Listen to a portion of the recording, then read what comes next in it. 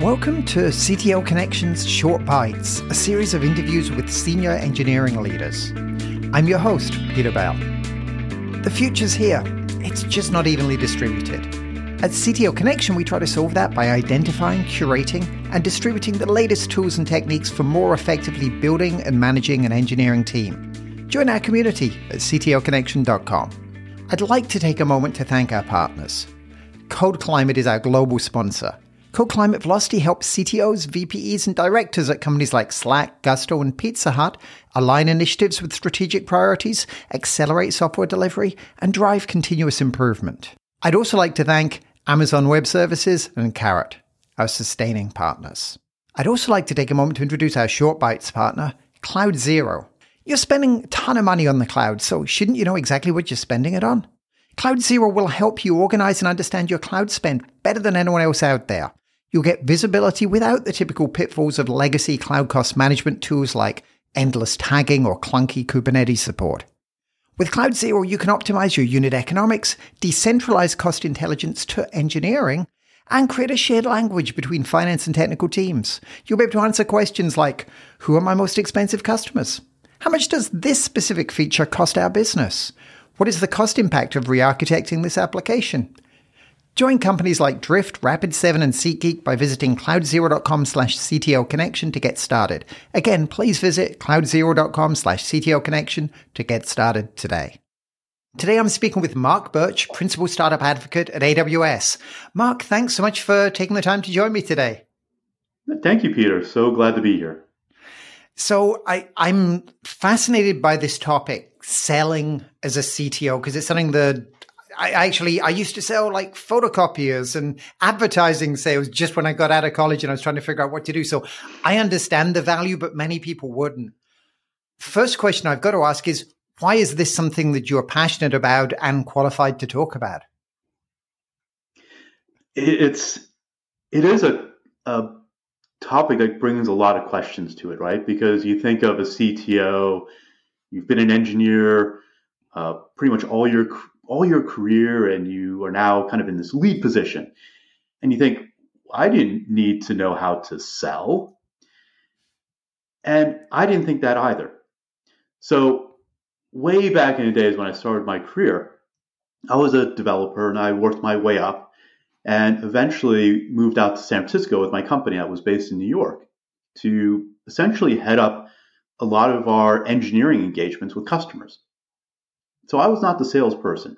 I was the person that was flown in to fix issues, to help customers along. And I was definitely the developer, hands-on, helping on some pretty large projects with some big customers like Intel, Boeing, the city of Los Angeles. Well, it came to pass that over time, the sales team at the company in that office started to peel away. And one by one, the last person left standing in the San Francisco office was me. So I thought we'd hire another salesperson. So the VP of sales flies out and we get to the office and I have a whole stack of resumes. So I went ahead and kind of put out a job description and started talking to recruiters. And the first thing that Mark says to me is, yeah, we're not going to interview anyone. You can do it. You know all the customers. What did you say to him? Well, I was just kind of in shock. And mind you, I was still very early in my career. I think I was 24, 25 at the time. And I was just baffled. Like, what do you mean? And we spent the next day and a half going out to see customers in the Bay Area. Then he got on a red eye and headed back. And his last bit of advice to me was like, go after it. I don't know what I was going after, right? So, well, fast forward, I have my very first big meeting with the CIO of Boeing. And I go in terrified because there was a big deal that we were working that was on the table. and it was just myself. And in that process, amazingly enough, what was supposed to be an hour meeting that turned into a 2.5-hour session, I ended up leaving with the contract. Wow. And I think one of the things I learned from that process is that even if we think we can't do the job, that we can't sell, there's something innately human about the core aspects or the things underneath that moniker of sales that we can all use and leverage. So even if you may be allergic to the word selling or sales, there's still ways that we connect and engage with people that allow us to get things done, to accomplish work. So hopefully we can kind of dig into some of that as we talk the rest of this time that we have. Absolutely. So I guess the first part is, what do you see as the utility or the value, especially let's go through because there's lots of people listen to this. Some of them are like a 5-person startup. Some of them are working in a 50,000 person company. 5-person startup. Why do you want a CTO that can sell? Because oftentimes there's no one else in the company that is selling. So fast forward many years later, I'd been a founder. I had my own startup. And after that, I started to do a lot of investing in startups, very early stage, started to do a lot of advisory work, mentoring. And I would often be this magnet for other founders, particularly of technology-driven B2B tech startups that were very engineering focused. The teams would be entirely built of engineers or some product people, but it was very technology centric. There were no people that had sales or marketing skills or backgrounds. And they would always come to me saying, "Hey, Mark, you've been a developer, you've been a founder, you've proven that you know how to sell. Can you teach me how to sell?" And I said, okay, that's a tall order. But over time, after having dozens of these coffee sessions with founders, I started to see there's a few commonalities, common themes that would come up around the idea of selling as an early stage founder. And oftentimes that founder, there may be like a CEO and a CTO, but you're all technical. And at some point, one of you has to go out and do the proverbial pounding the pavement to get those early customers, to get those early sales, to at least get you going and get enough traction so you're getting some revenue, some customers, and you can convince someone to actually come on with those sales skills to your company. So I've got to ask, if you were dealing with an early stage CTO now, they're not comfortable selling, they have no experience doing so, how would you get them started? What would be the first piece of advice? This is something I've thought about a ton. And I actually ended up writing a blog post that maybe at some point I can share that with you. Absolutely. But I wrote a whole series around founder selling. And the very first step around founder selling and getting your head around this concept of being a CTO that can also go out there and sell your product or service is that you have this thing that no one else has. You have founder passion. And you think, oh, well, okay, I'm founder, CTO, that's nice. But what's incredible about that is that it's a magic door opener.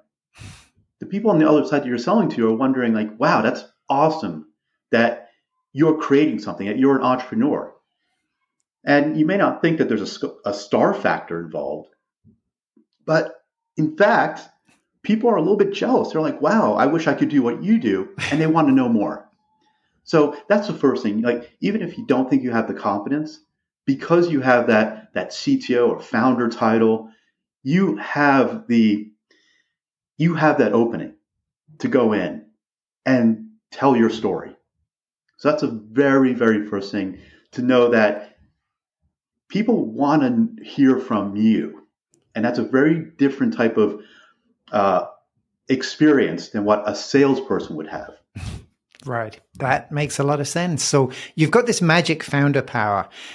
What's usually the blocker for a founding CTO starting to sell? Is it like, I just don't know how to look up leads in Sales Navigator, I hate configuring drips, or I don't want to speak to humans once I finally get the appointment? Like, where does that usually break down first? Well, luckily, you're not the only person in your startup. So just to level set, oftentimes it's not the CTO that's going to be out there doing a lot of the selling activities. That is almost invariably going to be your CEO. So I don't see CTOs going in and going through LinkedIn, sending out cold messaging, managing a whole series of sales email campaigns. That's not the role of where a CTO adds the most value. The real value is, well, you probably have heard of the term sales engineer, right? So it could be sales engineer or solution architect, like different firms use different terminology, but in essence, what it is someone that can stand beside the salesperson to be the credible spokesperson for what the technology actually does. And that is almost essentially the role that a CTO will play early on. It's even if the CEO may have that credibility, the CTO is the one that's actually ultimately building the product and defining the requirements in conjunction with the CEO. Maybe you even have like a chief product person, but having that tight interlock between what's going on in engineering and what the customers are expecting is super critical, because in an early stage startup, like your only advantage as a startup is speed of execution. So the shorter you can make those cycles, the better and faster you'll get. And oftentimes the best way to be fast is having a CTO that's clued into what the customers are expecting. So it sounds like this. Yeah, go ahead. Oh, I was going to just say that in fact was one of the advantages that I had when I made that switch from developer to salesperson, is because I knew the products intimately. So when I had that conversation with the CIO of Boeing, it wasn't a sales conversation. It was an architecture conversation because I had that credibility. And that's what a CTO lends to the table. So it sounds like there's almost two components to it. One is that the CTO brings a credibility because they deeply know the architecture, the solution space, and all the rest. And the other benefit is that what you're saying is it shortens the product cycle, but rather than the salesperson tells the sales engineer who tells the VP of sales, who then passes a memo to the CTO saying, we need these new features, when the CTO could have immediately said, no, you can do that through the API, but let me tell you what we really need is this. Yeah. So that makes perfect sense. Now, I feel it's interesting. Once you get technical people in the room, it's almost like our summits. Like at first, like if I was to invite 100 CTOs to like, hey, come out to a networking event, nobody would show. But if I'm like, hey, come out, listen to a bunch of your peers sharing their wisdom, and then, chat about it over coffee in between time, they can't stop talking. They never want to leave because there is a substantive basis for the conversation rather than, so nice weather we're having today, which feels like such a waste of breath. How do you help CTOs to kind of get out of their heads and start to get comfortable so they can get to that point where they can have the interesting architecture conversation that may well close the deal? Yeah. I could get into all sorts of tactics. And I definitely shared a lot in my writing on this topic alone about specific skills. I think I listed out 10 specific things to think about. But, much like trying to, folks are golfers out there, this will definitely relate. But if you're a golfer and you have someone that's trying to teach you how to swing a golf club and they tell you to do 10 different things, invariably you do all 10 things wrong. So we're not going to do that. It's a very simple thing. And it's understanding how people interact and engage. And so the first thing to consider is that what people want most is to be listened to. Right? You think about that. We're all, in a sense, egotistical. Even if you think you're introverted, that you don't speak a lot, that you feel like you're very humble, we love to hear about ourselves. We love to hear praise. And that's an important thing to recognize when you're engaging with someone for the first time, that you don't really know where you're in what is really an awkward interaction. That buyer-seller engagement, there's a lot of mistrust. And that's mistrust going in. And so your job going into that, in that situation, is to disarm this wall of mistrust. And the best way you can do that is listening. The old adage of we have 2 ears, 1 mouth, it sounds silly, but there's so much truth to that. And that's the case because when you hear a good salesperson or CEO versus a bad person, like exhibiting just the types of behaviors that we don't like, the one thing which is clear is that the folks that are having positive engagement, there's a lot of listening. They're not speaking over. They're not trying to assume anything. They're actively listening. And that's the most important, most critical skill to learn. And that was in part something I learned by accident, because I sat there in a big, huge table in a conference room with a CEO from a Fortune 500 company, all his lieutenants around that table, all eyes on me. And the best way I knew how to navigate was ask a question and then sit back and listen. Now, one additional addendum I'll make is there's a whole series of thought around how you ask questions. The best way to think about it is don't ask yes or no questions. Ask questions that are going to elicit open-ended responses. Questions like, how are you doing that today? If you did this, what would be the result? No one can answer yes or no to that. They have to explain. And then when they do explain, you can follow up with, well, how would you do that otherwise? Or why did you make that decision? And what ends up happening is that dynamic is the person on the other end starts to engage in the conversation, starts to envision things that they wouldn't otherwise expose if they felt that they were talking to someone that wasn't listening. That makes perfect sense. Do you feel that another component of it, and it's tough, you're right, we don't want the 10 things that fix the golf swing, yeah. Is, and maybe it comes from listening, but this sense of empathy, like understanding where somebody is coming from and what's important to them. Exactly. That's what listening is. It's a manifestation of being empathetic, for caring for someone else. Because if you care for someone else, you want to know what their perspective is. You want to be able to be in their lived experience. And that's the enormous value that a CTO has. Like, it's a superpower. So I talked about the founder passion, but you're also the creator, the molder of this incredible solution or thing that you're building. And so you're intimately involved with all the nuts and bolts of what makes that work. And so not only are you interesting from the perspective of, wow, you started something, but you are the chief technical expert.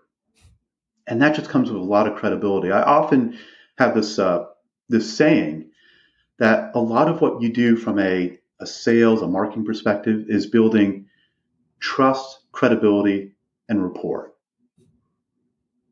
So you're earning trust, you're building credibility as you engage, and eventually you're breaking down that wall of mistrust and you have a genuine relationship.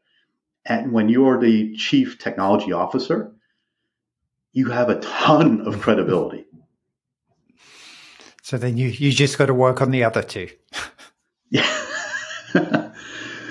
Yeah, maybe it's just, be a bit more into the conversation or situation sometimes. Absolutely. So have you noticed, I'm sure you've obviously been doing this for a while. Have you noticed changes in some of the technical founders that you've worked with and seen a difference in the way that they engage over time?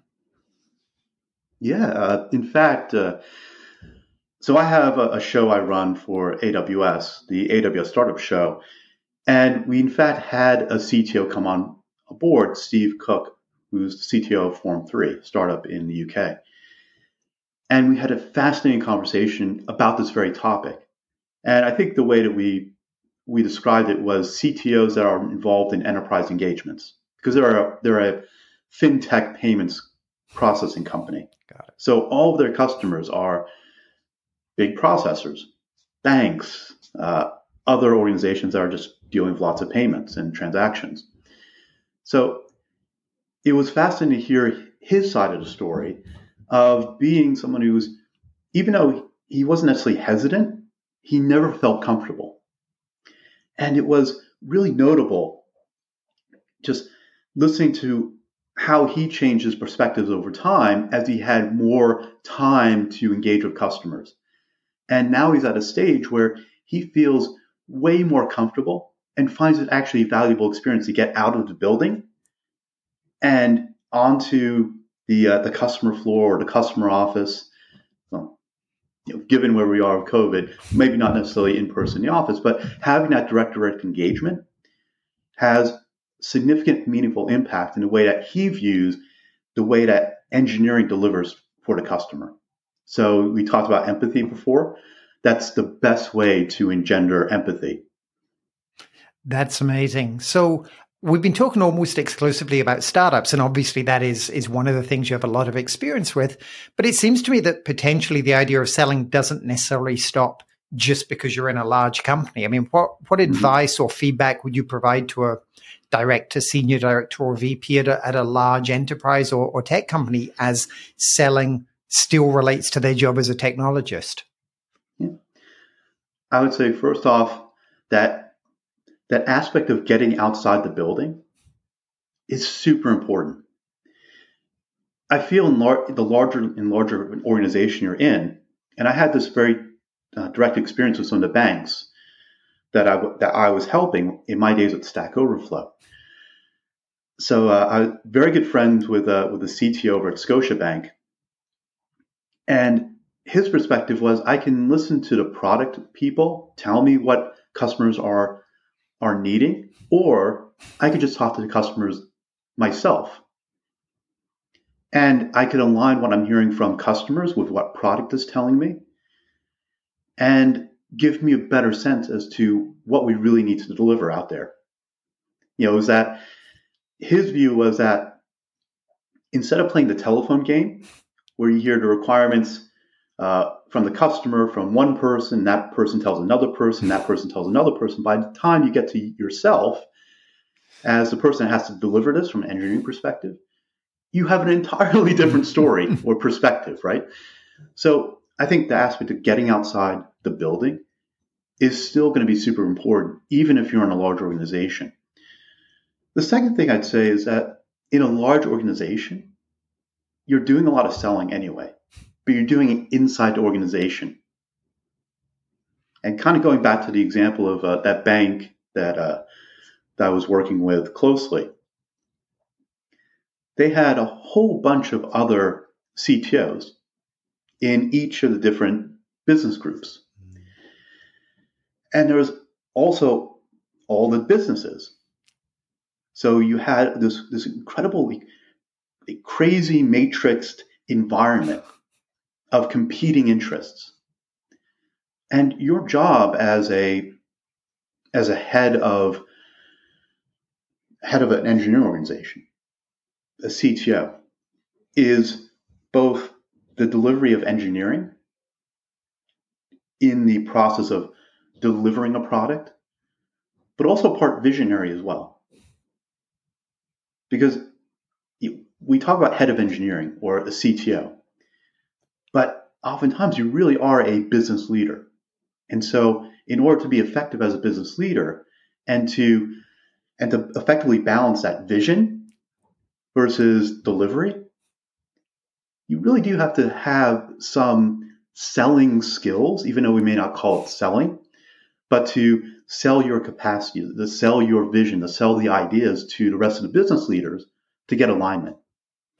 So that's where I also see a lot of selling type of skills as extremely relevant inside the enterprise. So I've got to ask, if you are a CTO or an engineering leader and you want to up your sales game, some part of it, great. I've got to listen, have empathy, get on the ground, just get out and meet customers. Are there other things I could do? Other groups I could join, books I could read? Any other advice for somebody who really wants to step up in their ability to sell effectively as a technology leader? Yes. Well, I have a blog blog series I wrote on the AWS Startups blog called Founder Selling. So there's some really good practical tips in that. But a really great book, just to get a sense of the purpose of selling and the feel that you can do this yourself, is Daniel Pink. He has a really great book on sales, so I definitely check that out. Daniel Pink has had a lot of really great books over time, but his one on sales was really poignant because the way he framed it is that we all, to a certain extent, are selling, even if we don't have that word sales in our title. So I'd say those are probably like some good starter points. Mark, that's wonderful. We'll make sure to link to those in the show notes. Unfortunately, we're out of time, but thank you so much for taking the time to share your wisdom and your experiences. Very much appreciated. Yeah, absolutely, Peter. It was super glad to be here and hope to be on the show again. Thank you for having me. Thanks, Mark. Bye now.